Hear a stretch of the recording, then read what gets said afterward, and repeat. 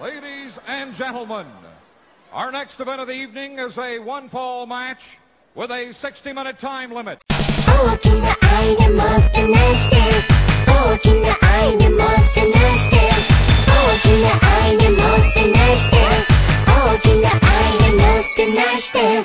like to have right now where the big boys play. This is where the big boys play, huh?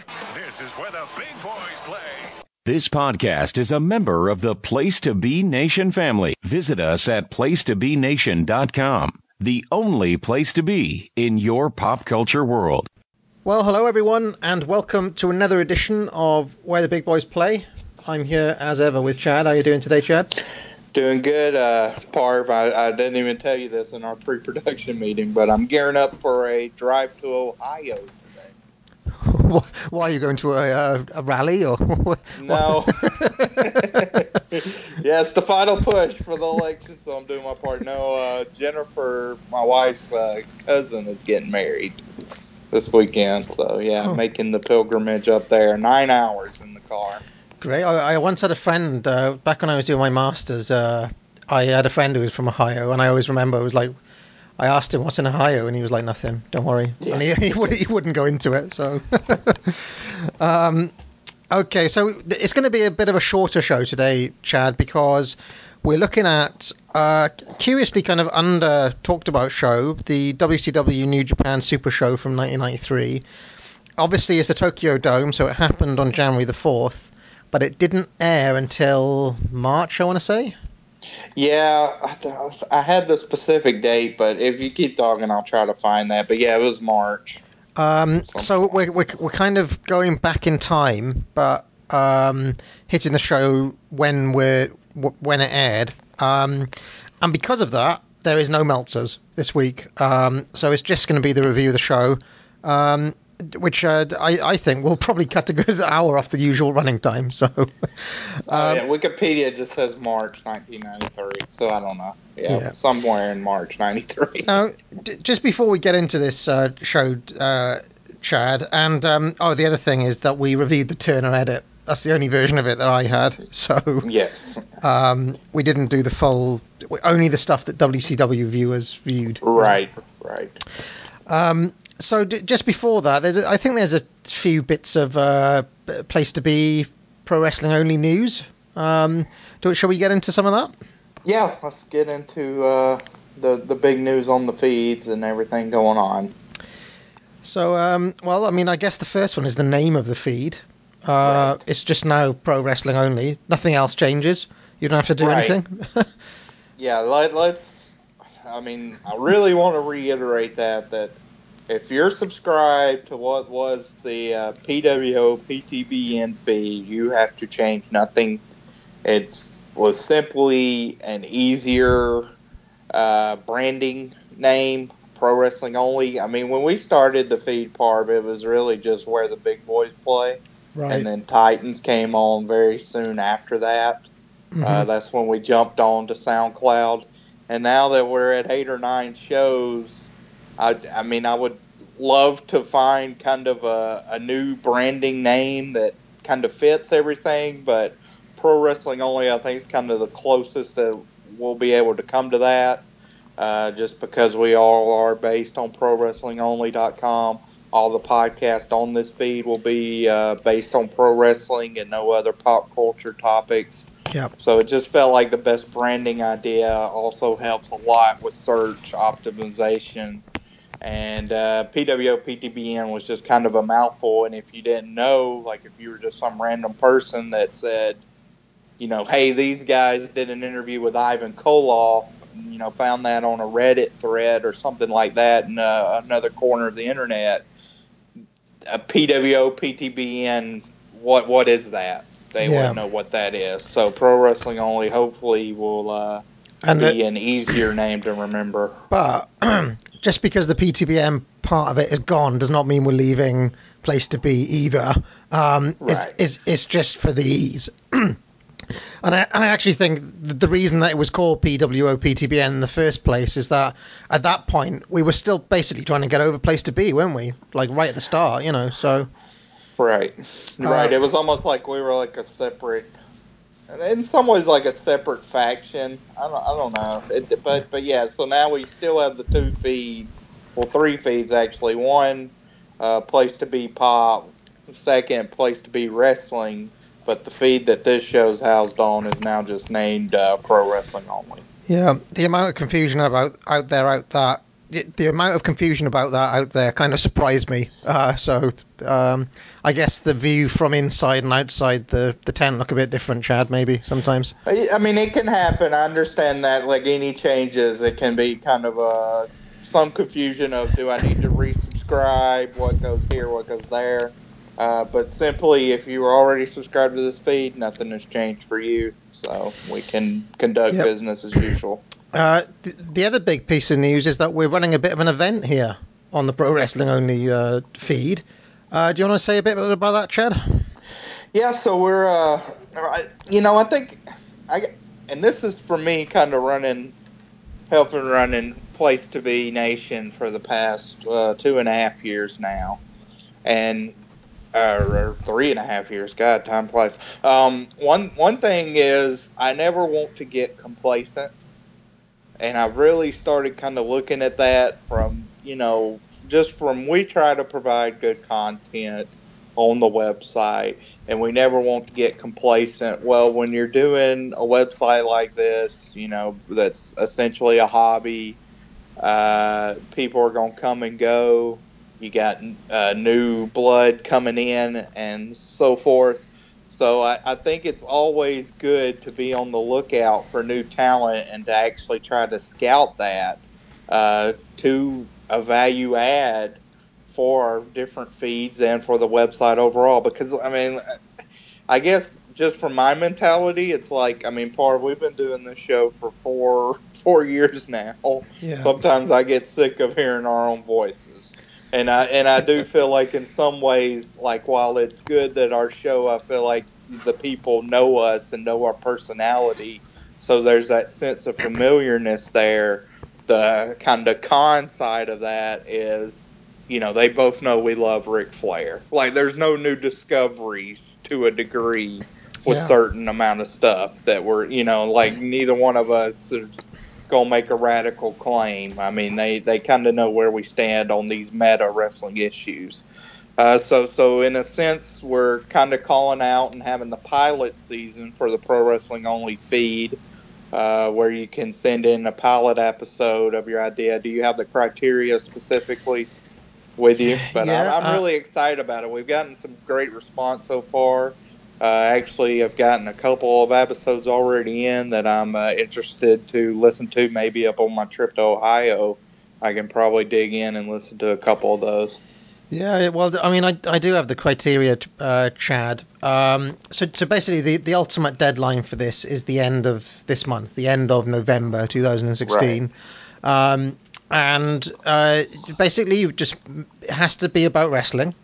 It has to fill a gap or a niche that doesn't already exist out there, which I think is important. It can't just be, well, we're going to review all the WrestleManias again. It's been done by Scott and by Justin and by other people, so we don't need to do that again. Whereas if there's some promotion that is, doesn't get the attention, if there's some indie that you're into, it can be like historical, it can be modern. Doesn't matter what the wrestling is, but it has to fill a niche that doesn't already exist. Yeah, I think that's the key point. I know sometimes the slant with our feeds is that they are very slanted towards territorial wrestling or older wrestling. That's great if you have an avenue there that you want to explore, but yeah, I mean, as far as I know, there's not like a comprehensive look through of Ring of Honor. There's not a comprehensive look through of like Evolve now that those shows are going to be on Flow Slam, their entire archive. I mean, these are areas that are out there that could be explored certainly in depth and would be really interesting topics to listen to. Yeah, absolutely. I know, and again, one of the reasons we had this idea is that, me and Chad, maybe like we can't speak to all of those ideas, or like there'll be some, Kelly, my good friend on Titans of Wrestling, he's going to be great on like historical MSG, but he's not going to be Right. able to watch Evolve cards, and so it needs to be somebody who's I guess a true blue fan of these things, and an enthusiast, because the excitement for what you do comes out of the love in the first place, doesn't it, Chad? Right. Yeah. Yeah. I think your passion first and foremost is the thing the listener will hear and catch on to, and you can forgive a lot of other things as long as your passion and energy is there. Yeah, and the other thing is that we are asking you to try to stick to around 1 hour in length, at least for these pilots, just because it's people's time is precious these days, and I think you've got a better chance of people checking you out if it's just 1 hour instead of 5 hours. Right. So that's it, really. And if you want to submit your episodes, you email them to bradw@placetobenation.com or chadc@placetobenation.com. Yeah. Yeah, either there, or you can direct message me on Twitter at Big Boys Play WCW, or private message us on Pro Wrestling Only. We're kind of out there, so should be pretty easy to get a hold of us if you need that. Great. And just before we get going, Chad, there's a couple of other little things to plug, isn't there? This is quite a big news week, I guess, for the feed. Why don't you mention some of the new shows that we have coming up? I feel like we're Eric Bischoff and Vince Russo coming out for that Raw or that Nitro 2000. So we have had 2 new podcasts to join the feed. Both of them had, one has now its 4th episode, but when they came on the feed, they both had 3 episodes kind of in the can. The first one is the Military Industrial Suplex Podcast. Now, that kind of formed out of the subsection on Pro Wrestling Only that carries the same name. And they've done 3 episodes so far. I've listened to the first 2. The first one dealt with a lot of lesbian, gay, transsexual, bisexual issues. Really interesting deep dive into that. The second one was on ageism, which I thought was another interesting look. The third one's on nationalism in wrestling, which there's just a bevy of topics that they can touch on there. So a really good in-depth discussion, I think. 2 very diverse voices and some kind of opinions that are very thought-provoking. And I like their length of their shows. They're generally around an hour to an hour and a half. So a good window for, it's kind of heavy thinking, but it's not so long that it gives you a headache. It's very engaging, almost like hearing a really good, well-done college lecture on the topic. Yeah, and I would say about those guys, they are filling. we basically never talk about politics, Chad. You and I, right? Yeah. And I think there's a reason for that. Is because I've never thought that people particularly want to hear my views on anything apart from breaking down a match.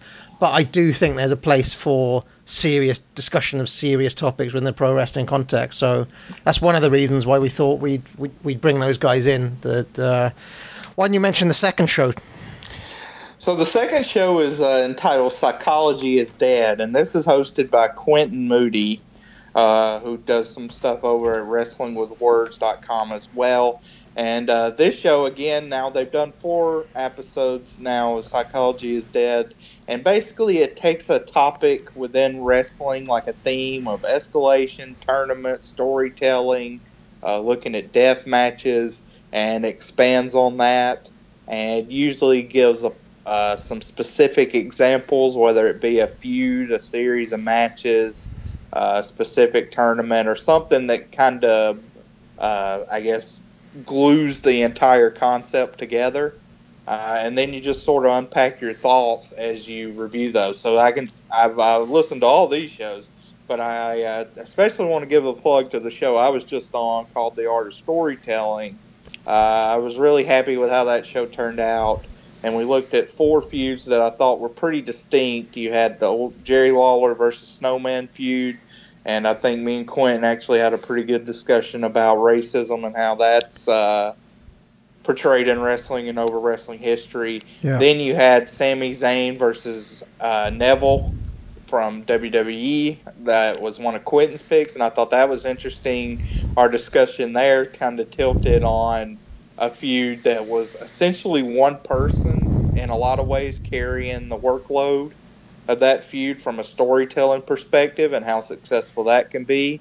And then we ended up with two kind of epic All Japan feuds. I picked Misawa versus Kobashi, which I've been long-winded on where the big boys play on that, even with our greatest wrestler ever and best matches ever specials.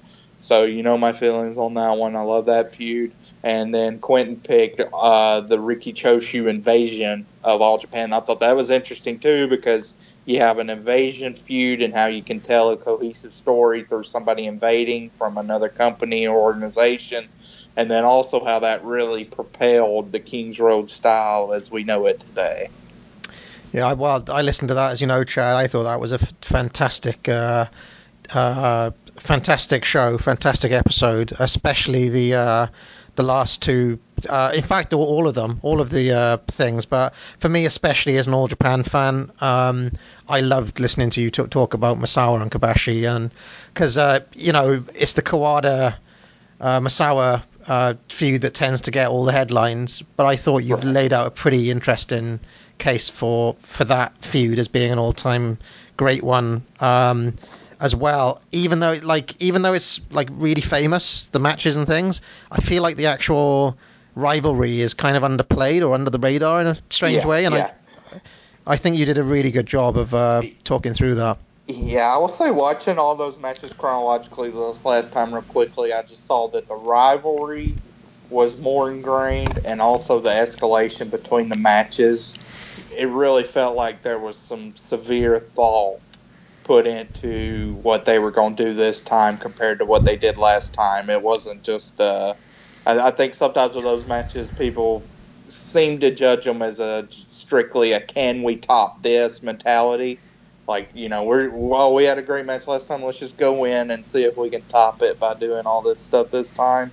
But I thought there was some pretty intelligent care and thought put into what they did and how they escalated the feud overall.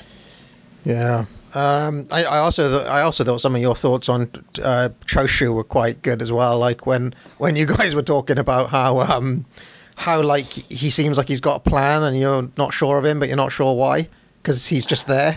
Yeah. that seemed to ring true to me, because you can't put your finger on why Choshu's special, but he is. Just one last thing to plug, and then we will get onto the review, I promise.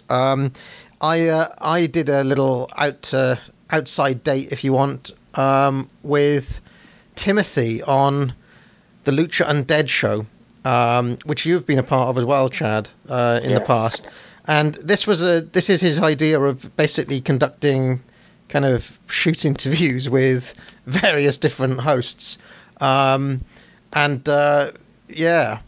we basically just ended up talking about wrestling for an hour and a half. And we ended up talking about all sorts of random things like Hall of Fame. What else did we talk about? Some big laugh.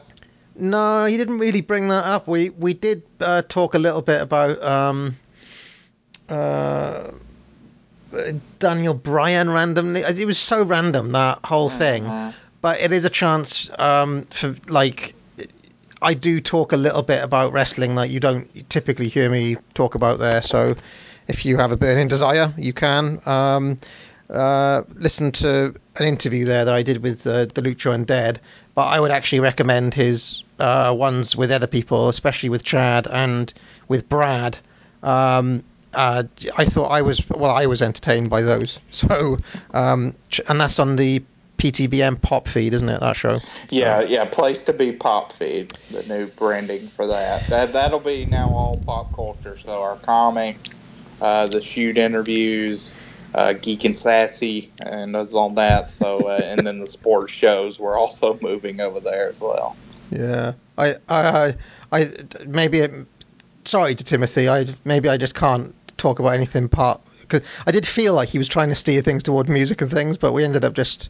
It was pure wrestling, really. So, sorry for that. It's kind of funny because in some of the wrestling threads, you talk about movies and everything else. I know. Like Anyway, I did get a bit of a lesson on modern All Japan. That's one of the things I just remembered. Because I just said in passing, the All Japan worth watching from the 90s and so on, and they freaked out at that moment as if I'd committed some sort of blasphemy. So there we go. Wow.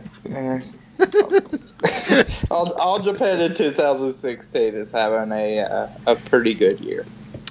Okay. I'll leave it at that. I think it's been overstated in some corners.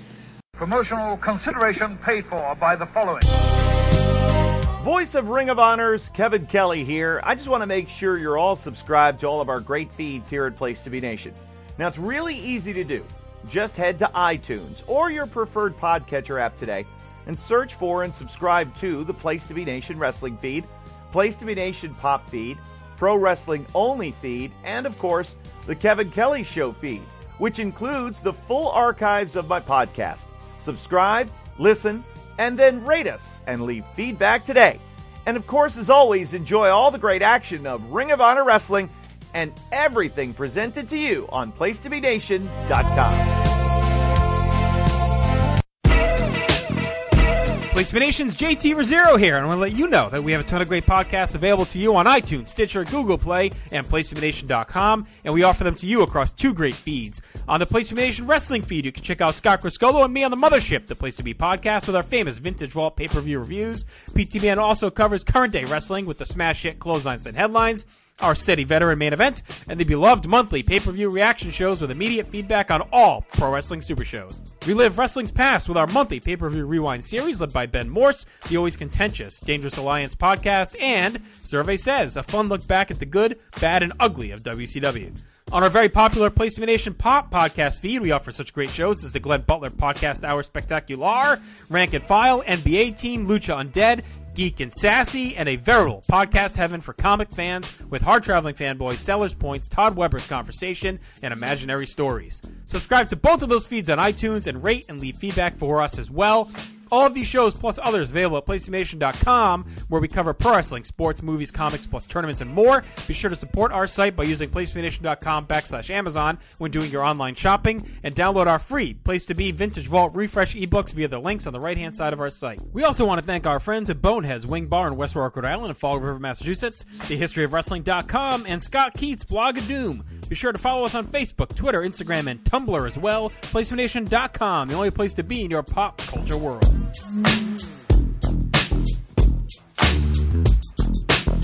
The PWO PTBN feed has changed its name. Now it will be known simply as Pro Wrestling Only, so it should be easier to find and indeed to say. All of your favourite shows are still here, including Where the Big Boys Play, Letters from Kayfabe, Titans of Wrestling, Tag Teams Back Again, This Week in Wrestling, and many, many more, including our full archives of tremendous content. So make sure you subscribe to the Pro Wrestling Only feed today. I will now get to New Japan in 1993, because that's where WCW went with this New Japan Supershow. And just before we started recording, Chad, it occurred to me that for some reason this New Japan WCW Supershow feels a bit more under the radar than the other two. Like I'm not even sure if I've heard any of these matches talked about before. Yeah, I feel like the Super Shows have gotten progressively less important. Like 91 was the big one with the Fujinami Flair title match that they were actually hyping on TV a good bit and stuff like that. 92 had some tie-ins, but was definitely, I think, a level down from 91. And then 93, this one, it almost felt like it didn't even exist in like the WCW meta world. Yeah, because just from the announcers to the type of matches to everything, it was like it was a standalone show they just threw up on pay-per-view. It also felt like the WCW wrestlers themselves were kind of afterthoughts on this card. Like this is basically just like a New Japan card. Yeah, the big thing going on in New Japan at this time was the War versus New Japan feud. So, and that's really prevalent in the matches we didn't get. The actual main event of this entire show was Tenryu versus Choshu. Yeah. And one of I think that was their first match in 10 or 7 or 8 years. So that was the big kind of burning issue going on with this entire Dome show. Yeah, no, I've seen that match. Chad, have you seen it? Yeah, I like it. There's a couple sloppy moments. I think they had a match in April that I like a little better, but very good match. Hovering around 4 stars for me. Yeah, I'm always a bit disappointed with the Choshu singles matches, but that's just me, I guess. Yeah, I like the April one. I thought the April one was really strong. I think that's April '93 is my favorite singles match they had together, and that's including the '85-'86 stuff. Okay, so let's as this starts then, and we're reviewing the Turner edit, not the full Tokyo Dome card. So, and I'm led to believe they also switched around the order of some of these matches, like they put Sting's match on last, and it didn't really go there in the card. Is that right? Yeah, it was kind of an odd order they did things, but yeah, they certainly kind of jumped around. And we have Sexy Eric still knocking around here.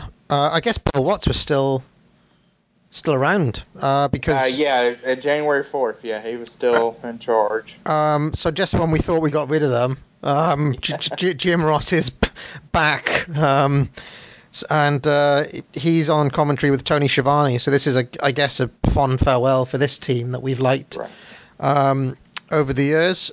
And I've just written here, I guess it wasn't in Jesse's monster contract to fly over to Japan.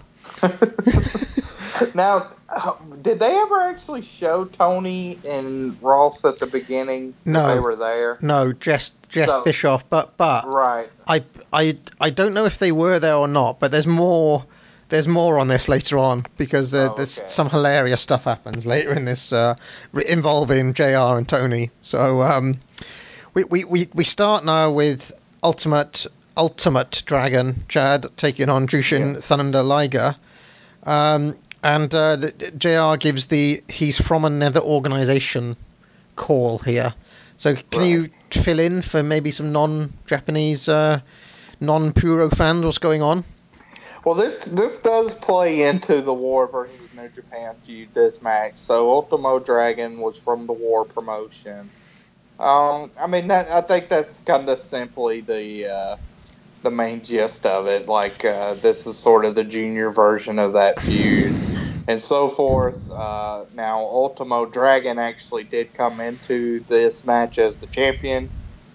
He defeated El Samurai right when the feud kicked off. So there's that going for him, that the foreign faction had the belt going into this match. But it's essentially War's Top Junior versus New Japan's Top Junior.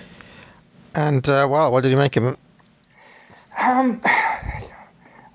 I'll say this for this whole card. I thought this whole card was kind of strange.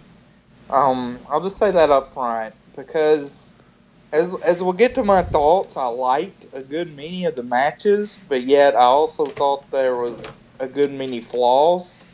Yeah. And that kind of even went up to, like I said, with the Choshu versus Tenryu main event and the sloppiness. So this match starts off, I thought Liger right off the bat looked great. He's in his blue gear here.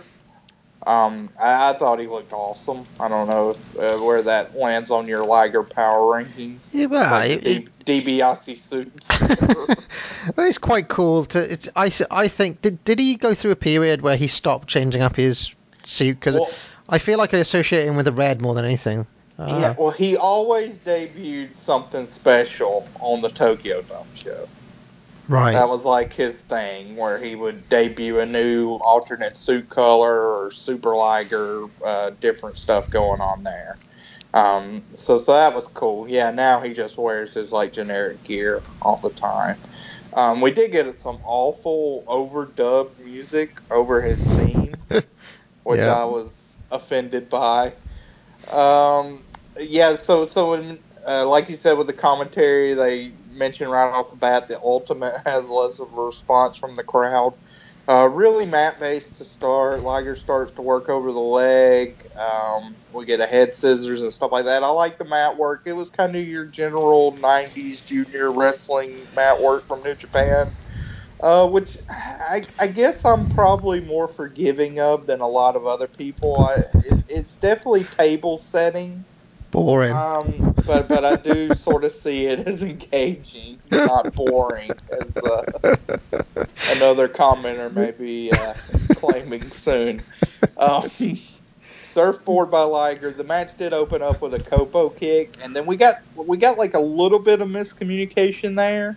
But then we get the big one where Ultimo completely slips off the top rope. You can kind of hear like even snickers and stuff from the crowd. Just a really bad botch for him, which normally I don't think we kind of call out terrible botches, but this one was a terrible botch. But I will say, like, I did think he recovered well from this one because he hits a handspring back elbow quickly, a baseball slide, and then hits that great dive where it looks like Liger just crashes into the announce table. It looked very painful to me. So we get back in, and I'm like, all right, this match is rolling. It's going good. And then Ultimo slips again on a diving headbutt, which was almost as bad a botch as the first one. So this match does have two just atrocious botches. Now, is he known for his botching, Ultimo Dragon? He's a little spotty. I would say he's more spotty than. I mean, he famously botched also at WrestleMania 20, so he can be prone to that. But not like Sabu, say. It's not like right. No, well, I mean that's like either every match or great psychology, depending on how much you believe he actually did that on purpose. Right. So a German suplex from Ultimo has Liger having to get his foot on the rope. But then Liger makes his comeback, hits a powerbomb on the outside, a front senton from the top rope. And Liger then really like slammed Ultimo on his head with a powerbomb. I kind of got the sense that was like a little bit of frustration to kind of make up from the botches before, because it was really vicious, like not in his typical Liger bomb move, but even more like intense the way he slammed him down. I may be reading into that, but it looked really rough. Ultimo does a crazy dive on the outside where he hits the railing, which I thought looked good. Liger makes his comeback, hits a nasty DDT from the top rope, a Liger bomb, and a Hurricanrana to win. So this match is rated fairly highly by the ratings that are on the internet for the show. I noticed this. On the Pro Wrestling Only thread, I think there's less forgiveness of some of the attributes of this match. In that thread, I don't know if my star rating was attached to it, but I did look at my 93 when I watched 1993. I rated it at 3.5. I was a little lower this time, so I ended up landing at 3.25. I still thought it was a good match. It had some viciousness in it, but it also kind of meandered a little too much when you're talking about a New Japan versus War, like a blood feud type rivalry. The opening was a little too meandering, and it never kind of felt like this Super Junior Clash of the Titans type match that you would sort of hope for. Yeah, well, I give it 3 stars.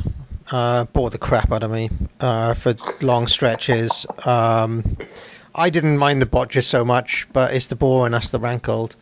I mean, if anything's like, I don't know, Liger hitting that power bomb in kind of sheer frustration. That's probably him being like, God, how long am I going to have to work openers with these stupid little twerps who, botch moves left, right, and centre. I mean, like let him face some proper wrestlers, for God's sake. Anyway, 3 stars. Let's move on. I've got nothing kind to say about this match, really. Yeah, it's an interesting match where I guess at this point in time this would be a dream match on paper for sure. But I don't think. But it was ranked 4 stars, so it may just. I really don't think it's something that. Like, oh, well, we've seen these moves a lot now, so we're kind of conditioned and dumbed down, so they're not as spectacular. I just think this is not that great of a match, structure-wise. Well, doesn't hold up very well. I had a little look around, and there are some high ratings on your Dark Pegasus review and all, the old kind of reviewing. So I think he gave it. What did he give it? I think he gave it 4. I'm pretty sure. Yeah. There's some high ratings around. Okay, so from one dream match now to Ron Simmons, literally about a week after losing the title, taking on Tony. Yeah. 6 days, yeah. Tony Halm. Now, first of all, I was like, who the hell is Tony Halm? And then I figured out that he was Ludwig Borger. Yes. Now, we probably will be mentioning Ludwig on another show that I do. At some point, I'd imagine we'll get to him. But did you look at his Wikipedia page, Chad? Because I found out some things about old Ludwig that I didn't know before. I didn't look at his Wikipedia page. The only thing I looked for this was when he debuted in WWF on Graham's site, because I wanted to see how close it was. Well, this match. One of the things that people might not know about old Tony here, old Ludwig Borger, is that after his wrestling career, he became a politician. Oh, yes. And, I did come to know that. But he wasn't just any old politician. He was like a far-right, kind of hard nationalist Finnish. I'll just read you what it says here.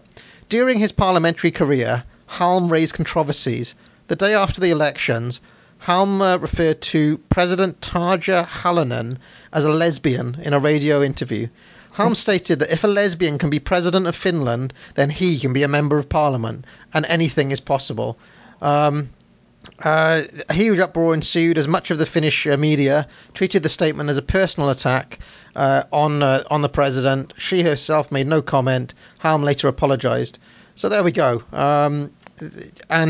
He interpreted it as basically he genuinely thought that she was a lesbian, even though she wasn't. So there we go. Oh my god! So, just one of those little things that I didn't know. Like that means there's two wrestler politicians on this whole card, which is boggling if you think, nuts if you think about it. So Simmons, all alone in Japan, lost the title, completely lost. What did you make of this? Yeah, this was. Oh boy, you get your power test of moves to start. I did think that Simmons had a really good pile driver for a near fall, but then he followed that off with one of the weakest looking shoulder blocks you'll ever see in your life. That allows Halm to take over. He gets a sidewalk slam, kind of your basic generic power move stuff with spine busters. Then Simmons took over again with a weak power slam. He just looked out of sorts throughout this match. Looked like he was done after dropping the title. He keeps going for a small package, which is also kind of weird as a finisher. I think he does it 3 times. He finally gets the roll up for the win on the third one. I gave it a star. Pretty generic, bad power man stuff here. I did like the pile driver, but yeah, nothing. Star. Rubbish. Ron Simmons, does he get injured, or he's basically completely done after this, isn't he? Yeah, and it's it's sort of weird because it's like, he doesn't show up for a while in WWF, so he has a lot longer gap than you might think, where he's just sort of in no man's land. Yeah, and I've just realised both members of Doom have that in their career. Because Butch Reed's a weird guy as well. He just disappears and what did he go to ECW? What did he do, Ron Simmons? I don't even know. Let me check Graham's site real quick in 1994 and see if he's still there in 94. What, still in WCW? Yeah, but he's doing very generic. Like, it's like he's not in any program, like facing Jobbers and Tom Zink, Alexander Bagwell and stuff. It's just like he was a complete afterthought. Considering he lost the world title literally a week before this, would you ever think that this was the world champ? It's like no, absolutely not. I can see here he didn't leave. In 94 he's in New Japan as well. Yeah, I can see as an ECW he does go to ECW. In when is that? 95? September of 94. He has a series of matches in ECW. I can see he faces Sabu and loses in his right out of the gate.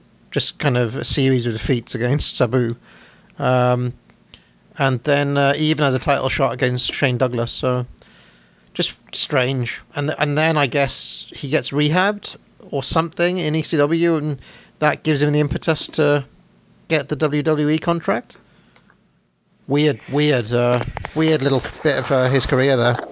Yeah, looks like his last show for ECW is May of '95. So yeah, from there till he debuts the night after WrestleMania 12 in the blue armor. So yeah, I mean, really 3 years lost though. I mean, maybe in ECW had a decent little push in '94. I don't recall any of those matches. I may have watched some of them, but they're not ringing a bell. But not enough to leave a lasting impression. Do you know what I predict, Chad? I reckon hours after we post this show, we'll have a nice long post from PF3 explaining the exact situation, which I always appreciate. So yes, help us out, Pete. Give us a solid. Okay. So next now we go to Dustin Rhodes and Scott Norton taking on Mr. Saito and Shinya Hashimoto. And I've just written here, my God, look at that native team. I mean, Hash and Saito. Both of these teams. Yeah, I thought this was a great pairing. Now, Saito, I did check. I thought, God, he's old, isn't he? 1965 he debuted. He was 51 years old here. I'd say he seems a good 10 years younger than that in the way that he works. So, what did you make of this? Yeah, so this one, we'll get to the ratings, but I'm on a different planet on this one. It started out Norton and Hashimoto. I thought they started. I mean, like you just came off a terrible Power Man matchup. Here you get some intensity and some gravity behind them going at each other. And it really was night and day to me because Norton and Hashimoto start out with a big beefy matchup. Hashimoto misses a huge spinning kick. I thought Norton actually kind of impressed me the most out of all four just because I love all three. All the other three were on my greatest wrestler ever list. And then you have Norton, but I thought he belonged certainly this match and added to it a lot. He had a nice shoulder block. Mr. Saito and Dustin have a good exchange, which is really neat. Like that's just a neat pairing overall. Yeah. Dustin gains the advantage with his forearms. Then Dustin goes for a splash and flies to the ramp. I thought that was a nasty looking spot. A spot he does, but it kind of was added where he hits the ramp on the Tokyo Dome show. The guys inside take over, and I love Norton being a dick when he stepped on Hashimoto's throat, like when he was on the ground. Just a simple move, but very vicious. They go to the outside. Mr. Saito then gets the hot tag. And boy, he came in fired up. The native team was really rocking at this point. But Norton's actually able to weather the storm and hits a power slam. Hashimoto then gets his offense in when he's recovered, hits some nice kicks on Dustin. He gets a huge jumping DDT for a near fall and then an enziguri to win. I thought this was a really fun match. Really, really fun match. I thought it was about, 14 minutes. Didn't overstay its welcome for me. I went 3.5 stars on this bad boy. Wow, well, I'm glad you liked it as much as I did, Jack, because I went 3 3/4, and I really toyed with going higher because I loved it. I just thought, well, man, I mean, Scott Norton, say what you want about him, he got to blow through all of it. He basically plowed through his entire arsenal of offense. Hash, in this kind of odd role as a pinball face in peril, which is something that I'm not used to. I mean, is that something they're used to seeing Hashimoto doing as a kind of... He works underneath, I would say, more than you would think, and I actually think he makes it work. But here I thought it was really well done because at this point in time, Norton wasn't that established. Rhodes is still young too. So I thought they did a real good job of making the damage look sufficient enough to justify him, working this role. I popped for the little Saito up, the little Hulk up from Saito. Yeah. He did that little, the stomping of the feet, and I had shades of that match he has with Larry Zbyszko, when he hulks up in there. Right. Saito, still 51 years old, dropping the suplexes like he's never been away. I mean, What did you make of him here? Oh, he still looks good. He's a really. I just wish we had almost all his footage. Yeah. Like I just think if we had complete footage on him, he would be really, really high in GWE rankings. I went and had a good old root around to see if there's anything from the 60s. Nothing at all. Anything from the 70s, like literally until 78, nothing at all. So the first decade is completely missing, which is such a shame because there is footage that exists from that era, but just nothing from him. I'd love to see what he may have got up to in that first decade. I actually wonder if Sato's got like a proper Hall of Fame style career. If you actually look at, because I didn't realize he started so early, Right. Because Jim Ross kept on putting that over, so just made me think that he was 40 years old in 1982, which is doing that stuff in the AWA, yeah. Okay. So yeah, I thought that, of all the matches on this card, this was the one which I just basically flew out to me as a standout match on paper, and in fact in execution it was way better than anything else that we'd seen. So it didn't make the yearbooks, this one, did it? No, and I think a lot of that deals with the ratings, because if you read around the ratings of this match, it was like 2 stars, 1.5 stars. Yeah. I don't understand that. I would like to, if people listen to this show and they want to try to seek out this match, that would be cool. Maybe we're just on an island, but this is guys that a lot of people like, and I maybe it's just because now in retrospect, somebody like Dustin Rhodes maybe is appreciated now as a worker more than he was then to a degree, but I thought this was just a really well done big man match. I can see Scott Keith's review here. The Sylvania, that's Scott Keith, isn't it? Yeah. He gave it 0.5 star, and he's working this kind of thing that Sato's roughly 185 years old, and because of that, he just kind of, what does he say? He says things like, Sato, who takes 8 minutes to get off his walker and drag his ass to the ring. Come on. He's punching people in the mouth. What do you want? And stuff like Sato rocks back and forth like a later life Freddie Blassie. Boy. So he's kind of just working that, and then he... That's when you're... That's when you're predisposed to get your jokes and gimmick in before you're watching the match that's actually taking place. He ends up with this had no business being anywhere this long.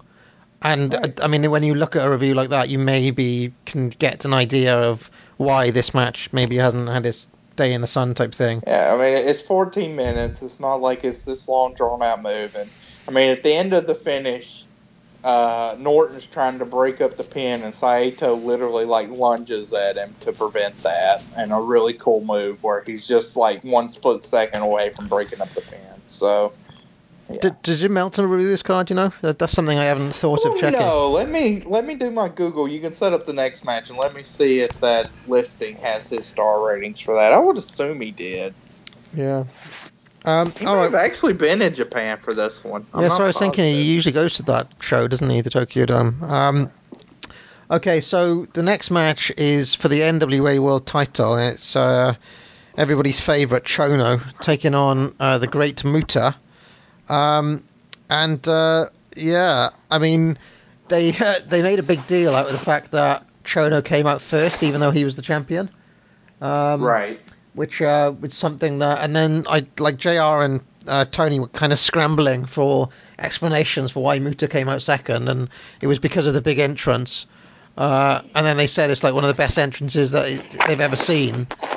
And I was like, was it? He just came through some paper, didn't he?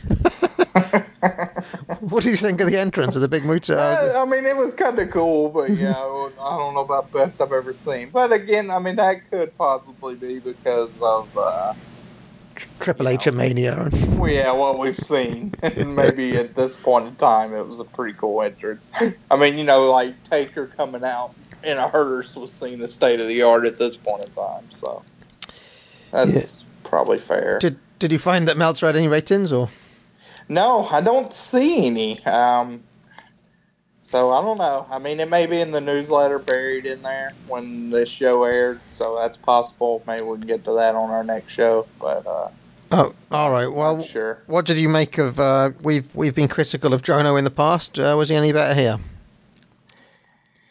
Yeah, slightly, but this is a weird match too, Parv, because I don't. Did you ever read the 1990s New Japan Pimpin' post from JDW on the old Death Valley Driver? No, I didn't. So this came out right when they were voting for that, and this is a match that at that time he really championed, and he actually voted this match as one of the top 20 matches of 1990s New Japan, I believe.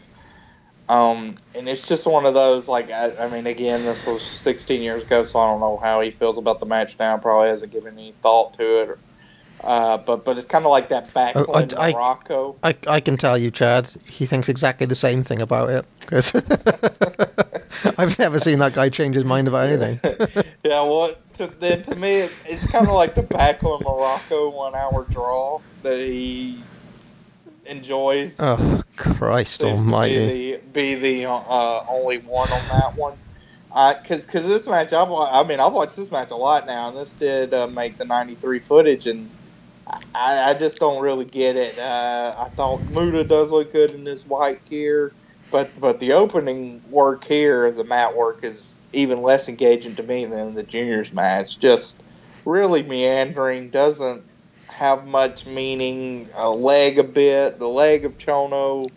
Or Chono works over the leg of Muta a bit. The midsection is focused a bit behind Muta, but nothing really comes out of that. The match does open up when Chono gets sent to the guardrail on the outside. Muta hits a chop from the top rope and then gives the, I guess probably actually the biggest spot of the match is when he gives the bulldog on the ramp and then does his running ramp spot. Gets a really good reaction. It's kind of a cool visual, even though it's just like 100-yard clothesline to a degree. But that is a cool spot. I won't undersell that. And then it kind of goes into this thing where Muta keeps going for the moonsault. Yeah. And that's sort of the narrative of the match, which is kind of cool, but I thought there was too many tonal shifts back and forth where he would go on the moonsault and then Chono like immediately is in the SDF. And then we get a lot of back and forth where like somebody hits a powerbomb for a near fall and then the other person's on the offense really quickly. And, Muta finally does get the moonsault. And I thought that should have been the finish. It only gets 2. He ends up finishing off with another moonsault. Yeah, this is just a match I struggle with. There's the ending sequence I think is kind of cool with the moonsault stuff, but overall not a match I dig very much. I went 2.5 stars. Well, I found Meltzer's ratings, Chad. He does have them. But I think this goes to show again that this card is so little. The people who make that Meltzer site haven't even bothered to put the ratings up there. But it is here. It's in the January the 15th, 93 one. I hope it's not the ratings I'm seeing on Pro Fight DB. 4.25 for this. 4.25. 4.25 for this one. What? I mean, what here? Do you see what he ranked the tag match? Hold on a second. Let me just tell you what he says about this a second. 4.25. I can also see Scott Keith went 4 on this as well. So Scott Keith thought this was brilliant. Meltzer says, I think basically he was marking for the handspring elbow and the moonsault and the some of the big moves. From what I can see, it's one of those things where he doesn't really give any analysis. He just gives a kind of play-by-play here. And yeah, it's like Muta goes for a moonsault. Yeah. 4.25 stars. Yeah. Yeah. So just going back, he gives the tag 2.75. Yep. And basically just mentions that Sato was a sub for Inoki.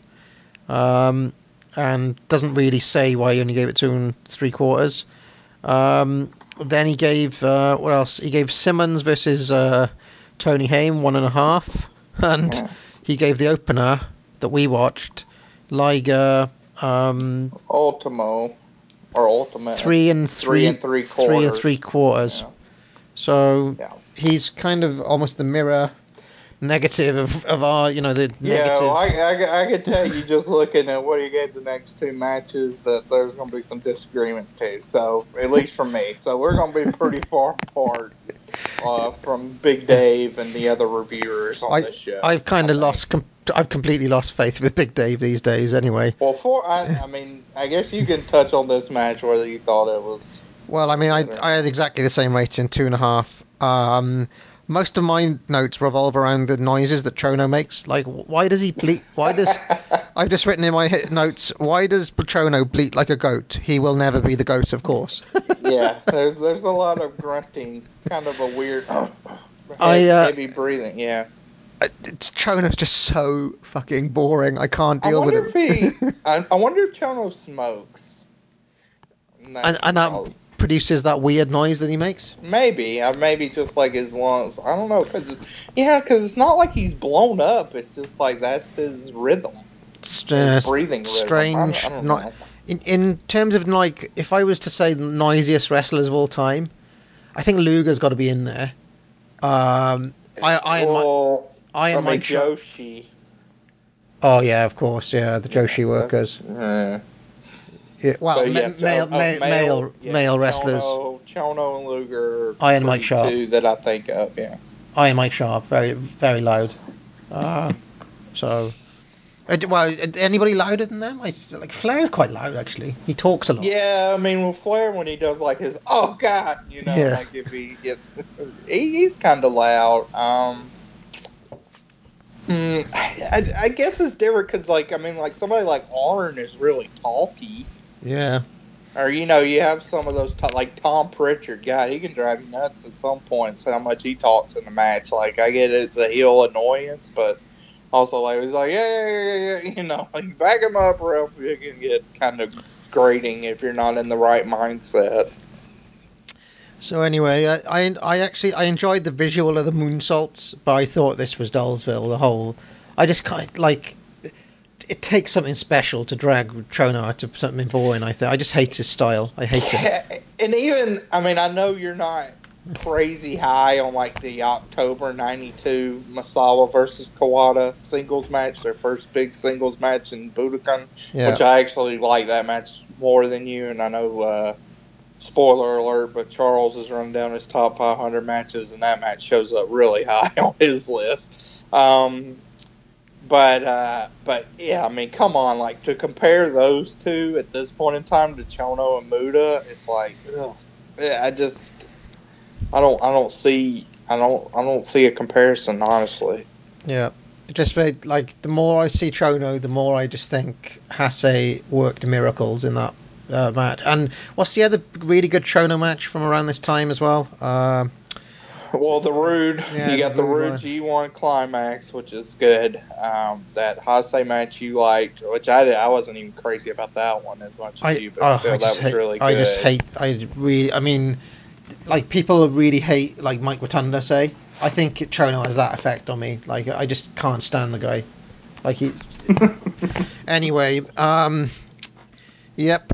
So he has go-away heat with me, Chono. There you go. And yet he comes back again and again, doesn't he? Over the years, we're going to see. I think this is about his swan song, though, as far as the WCW involvement. I don't think he's in much more shows. We'll see. No, he's in the NWO, isn't he? Doesn't he come? He is, but that was more like a Nitro thing. Right, okay, thank God. I don't think we'll be seeing him too much. Unless we decide to review some Nitros at some point. No, not happening. I'm concerned we won't finish the pay-per-views before one of us die at the rate we're on. Greed 2001. Yeah, let me see. Let me just see in my 93 rankings what the highest Chono match I have. Real quick. Well, he does. Okay, yeah, I do remember. This is a really shockingly good Chono performance. It's Tenryu and Hara versus Chono and Fujinami from 7/14/1993. Right. That's a really good Chono match. And then the second highest match is the Hase match that you really love. So those are kind of his two standouts from '93 in my eyes. Man, I'm just seeing if we ever see him again, because God, oh God, NWO Japan. Oh no, they're nitros. These are. He does work Bash at the Beach '97.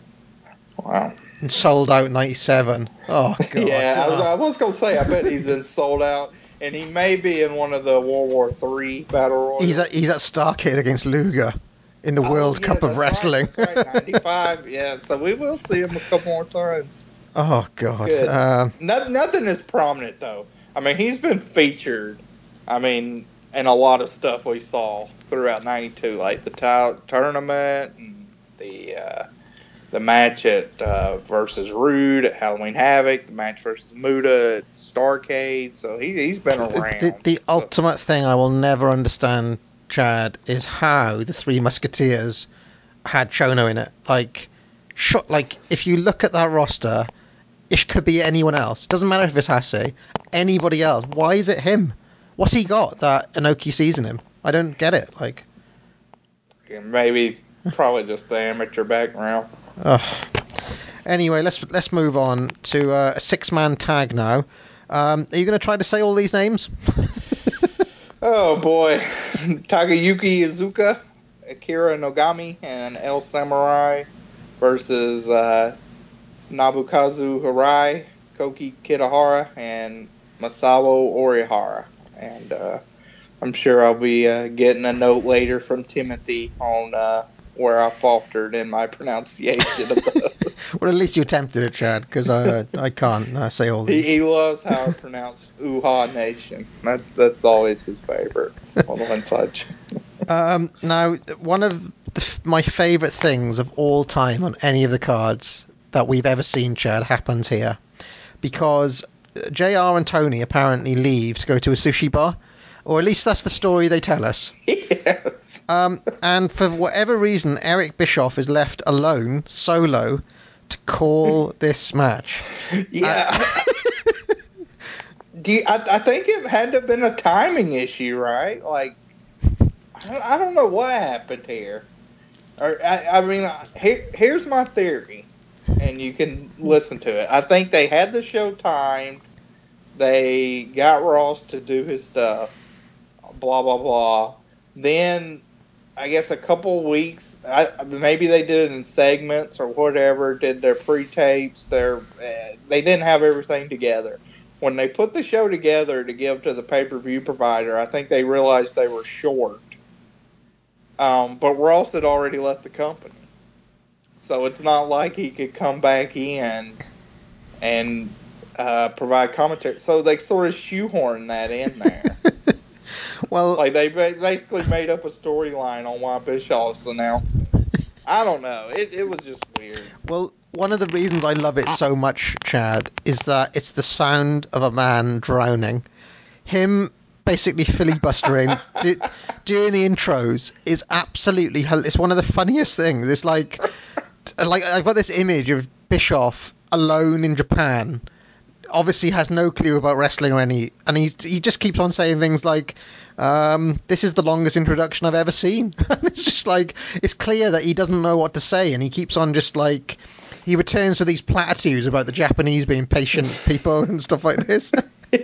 I just absolutely love the sound of Eric spinning his wheels for the entirety of this match. Like, he kept on going on about like, this is turning into a marathon, isn't it? We're in for the long haul. Like he just didn't know what to say, and I just one of my favourite moments ever was Bischoff basically just dying on this match. He died on the vine, for sure. Why? I mean, I wonder why Tony couldn't have just come in and done that. I don't know. Yeah, this whole thing was weird. This whole match was weird. Like, why place it here? This was like essentially the Divas match that we were used to from WWE pay-per-view. Like, right before your main event, they just fill this in the death spot. Like, this match served like no consequence. Nobody was a WCW name to any degree that was in this match. It was very bizarre. Like, I mean, why not put in Tenryu and Choshu because maybe people could remember Tenry was on that Clash of the Champions at one time. I mean, I don't know. I didn't get it at all. Or, I mean, they left the Hellraisers, which I get it that it's the Steiners and the Hellraisers. So you may not want to be promoting the Steiners when they're going to WWF. So I understand that, but... I think I've just understood what's happened now. Okay, what do we got? Looking at the original card, this was the opener. So maybe Tony and JR hadn't arrived, or they were late or something, and Bischoff had to fill in. I don't know. Or like they had to do it, but clearly they weren't there for the opener. And it was an arrival issue, maybe. I don't know. Because, it's weird how they get the opener and put it here in the card as well. But anyway, what did you make of the match? Nothing. I mean, this was a nothing match. I didn't understand what was going on here. I didn't get any storyline much from this except Samurai's kind of a dick, mainly to Kitahara. He blew through Kitahara with a nasty tombstone and then a weird front pile driver, which was vicious. And then it looked like we had a legit injury with the finish. Because the finish was very bizarre, where Kitahara is given a power bomb. He covers. I think they cover once, they break it up. The other team breaks it up, then he covers again, and he breaks it up, and he's just laying on the mat for had to be like a minute or two, and they finally clear everybody out of the ring, and he covers one more time, and it looks like Kitahara kicks out, but the referee calls for the bell. So it looked like a legitimate injury to me, but overall the match was pretty garbage. Again, no story much that I could find. The action wasn't very exciting to me. I went 1.5 stars on this. I didn't like this at all. Well, Meltzer went 3.25. Yeah, which I saw that. I'm just gobsmacked by these ratings. Like, I don't understand. And how could you say, like, I didn't look and see what Keith went on this, but how could you say, like, that beefy tag wore out its welcome, but this didn't? I mean, this was just as long, if not longer. Yeah, well, I think I liked it a little bit better than you, Chad, just because I thought that there was they worked the leg pretty consistently. What's his name? Harry? Kitahara was the main guy that was in the white pants that was getting bullied by the El Samurai side. The ball guy. I mean, I thought that they did some decent job, just like dishing out punishment to his leg. I was pretty distracted by Eric throughout, I have to say, and was mainly concentrating on that. I mean, I can see Keith gave it 2.5. And I think this may be the first time in the entire universe that he and I have aligned, because that was the rating I gave, 2.5. So there you go. two peas in a pod. Me and old Scott there. Yeah, I mean, it was. I would recommend people seek this out mainly just to hear Eric Bischoff drowning. And to think that he was then given full control of the company not long after this blows my mind, really. Because he clearly just has no idea what's going on. It did make me think, though. Clearly, Bischoff went to Japan, Chad, right? Like in this trip. Yeah, it definitely looked like he was there. Yeah. Do you think that this was formative in some way for his kind of vision of bringing in like wrestlers from around the world later on, because if, like, say what you want about Eric, it's one thing he did do was open up like different styles of wrestling to the product. Well, I mean, like the NWO later down the road, that was based on the UWFI New Japan feud, 1995. So, I mean, maybe I think this may have opened him up to that degree. Certainly. Possible. Because I don't know. It was clear to me that this may be the first time he'd ever watched Japanese wrestling. Watching this match, it just seemed like the sorts of comments he was making felt like that. Anyway, we're into the main event now. This is the main event for us, not the main event on the card, and it's Sting taking on my all-time favorite New Japan guy, Hiroshi Hase. I mean, this was a match that I didn't even know took place, Chad, until we watched this, because I want to say I've never seen this card before. So what did you make of this? I was really interested to see what Hase could do with a carryable worker like Sting. Right. Yeah, I was interested in this one. I like that Hase slaps down Sting offense, grinds him down with some wrestling, double drop kicking some mirror spots to start off. Hase gave Sting a throw that I don't think he was ready for, which was pretty funny. And then Hase does the hip swivel, which I'm sure you enjoyed. I enjoyed JR and Tony being like, oh, he thinks he's ravishing Rick Rude. Yeah. Hase walks in a single crowd, so he's really focused on the leg, which we know Hase does great limb work. Sting, for his credit, does sell well here. I was kind of surprised at how much Hase was dominating this early portion of the match. Hase gave a great pile driver where he lifts Sting up and then literally walked around in a 360 circle and then dropped him. That looked really cool. Big knee from the top that Sting kicks out of, and then Sting's finally able to kind of fire back since Hase did the outside. And they also have a bit of miscommunication, though, where Sting went for a cross body. Felt like Hase was supposed to atomic drop him, an inverted atomic drop. It didn't kind of turn out that well. But then I thought Sting hit a nice impact DDT in for the finish. He also got a nice German suplex for a near fall, and then he ends up winning with a cross body. So I like this match, but I did think it was a tad disappointing for me.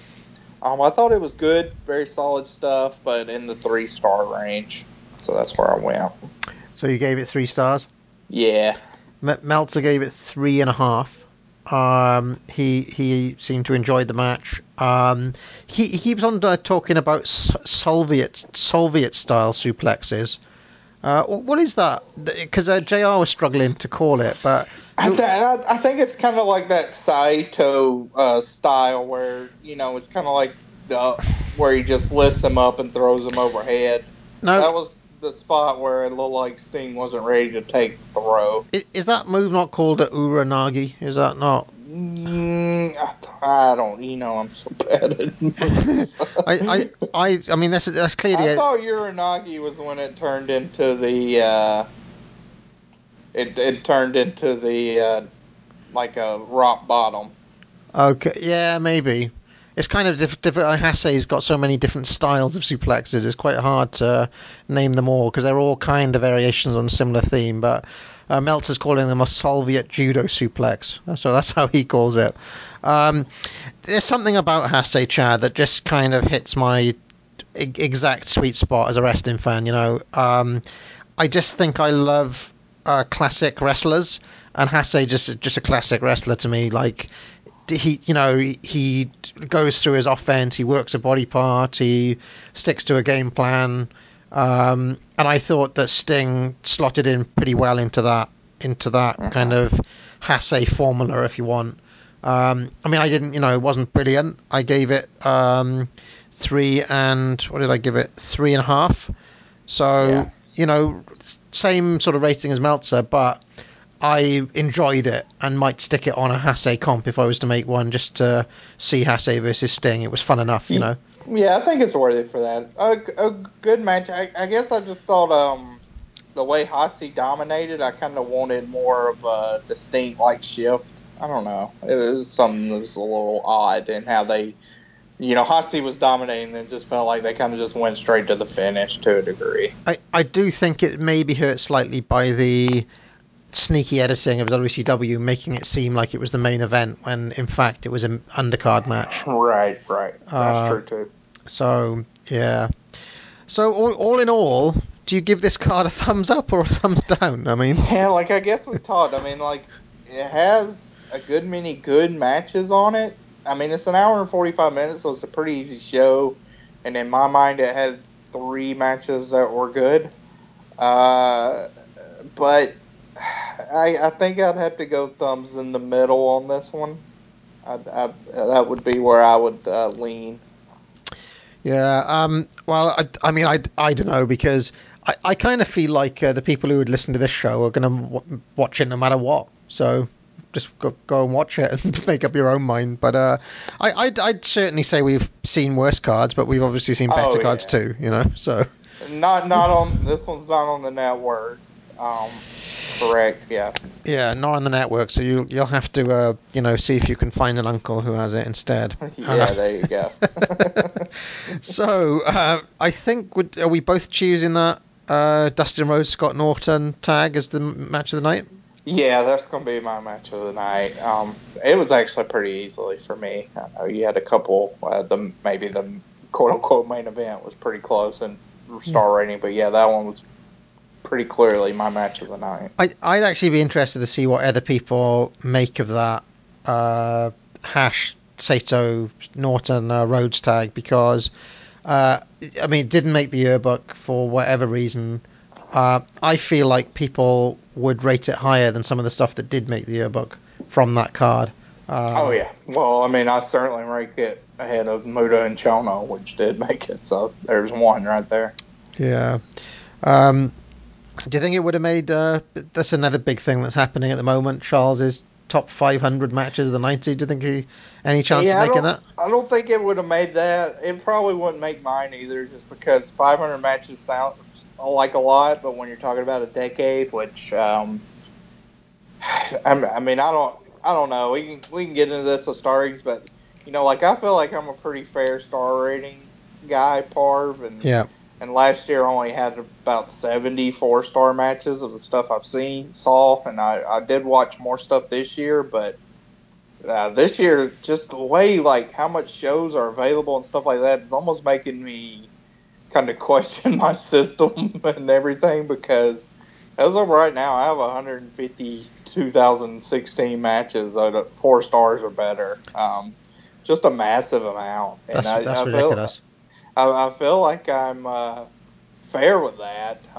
Maybe this match, if I watched it on a random indie show in 2016, I may say, oh yeah, that was 4 stars, but it's kind of tough to gauge. But yeah, I couldn't see the tag from the Dome match making my top 500. It probably would be fighting to be in the top 100 of 93. May not even make that, because I actually think 93 of the years in the 90s has more 4-star matches than any other year. So it probably wouldn't even make the top 100 of 1993. But still, very worth watching. I know that can kind of give pause, or in some ways, I think unintentionally come off as elitist when it's not. Like, I'm not downgrading this match. It's very good, well worth watching, really interesting to see. It's just, that's kind of where I'd put it overall.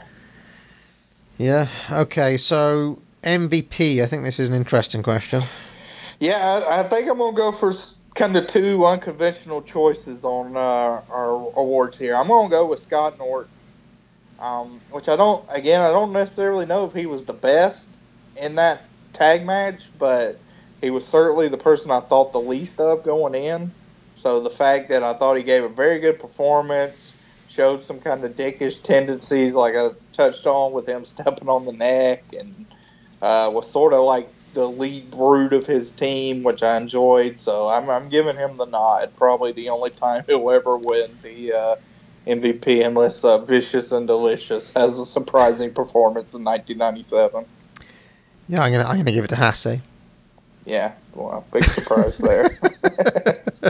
I mean, I don't know. I just thought he was phenomenal, even against Sting. I mean, Russian leg sweep, 4 different suplex variations. I mean,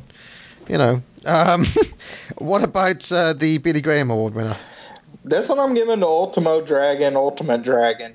And it's simply because I think a real refined and well done performance from him could have made that match great.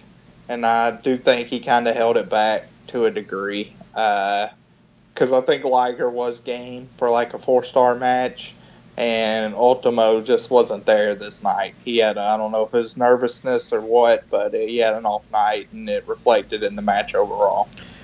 Now, people are going to question my impartiality here, Chad, but I'm just going to give it to Chono automatic. Yeah, well, big surprise there. I mean, people praise me for being fairly objective in my ratings, but, Chono, just fuck him, basically. I can't stand the guy. Okay, so what are we going to next? So we're... Yeah, next is Slamboree. So we jump forward a good bit. There's a lull in clashes at the onset of 1993. So our next show is Slamboree. Tentatively, we have a guest scheduled. We'll see if we can work that out time-wise with our ever-increasing narrowing gap of recording these shows, but maybe we can make it work, and if not, it'll just be me and Par, but we'll be tackling Slamboree 93 at the Omni, the last Omni pay-per-view period, actually. Is it? Yeah, this will be the last time... this will be the last time we're in Atlanta for a show we do if we just do the super cards, which is kind of shocking. That's staggering. And who's the guest? Who's the guest? Shows how much I'm in the loop. I mean, who's the guest? Well, if everything goes to plan, Lawrence O'Brien, who used to co-host Puro in the Rough and is a contributor on the Match of the Week Club at Place to Be Nation, will be joining us. Fantastic. Okay, well, and he's going through all this stuff for the first time, so he's another one of the young blood. So it's been interesting to discuss with him. I've been chatting back and forth with him very frequently on his watchings through WCW for the first time. An interesting prism. Chad, you like a kind of wrestling review Triple H or something, bringing through all these hot talents from the indie scene up to the big leagues. What do you reckon? like Eric Bischoff, he went to Japan. And so. All right, well, we said it was going to be a shorter show today, so give us your thoughts. This is one card where I am genuinely interested to see what people make of the matches, because I feel like me and Chad are way out of sync with the old review community there. Yeah, I still feel like there's a lot of narrative to be built on this card too, with the lack of buzz. So yeah, interested in other opinions for this one. Yep. Well, until next time, so long for now. Fans, for all of us here at WCW Center Stage, for Cowboy Bill Watts and the American Dream Dusty Rhodes, I'm Jim Ross saying good night, everybody.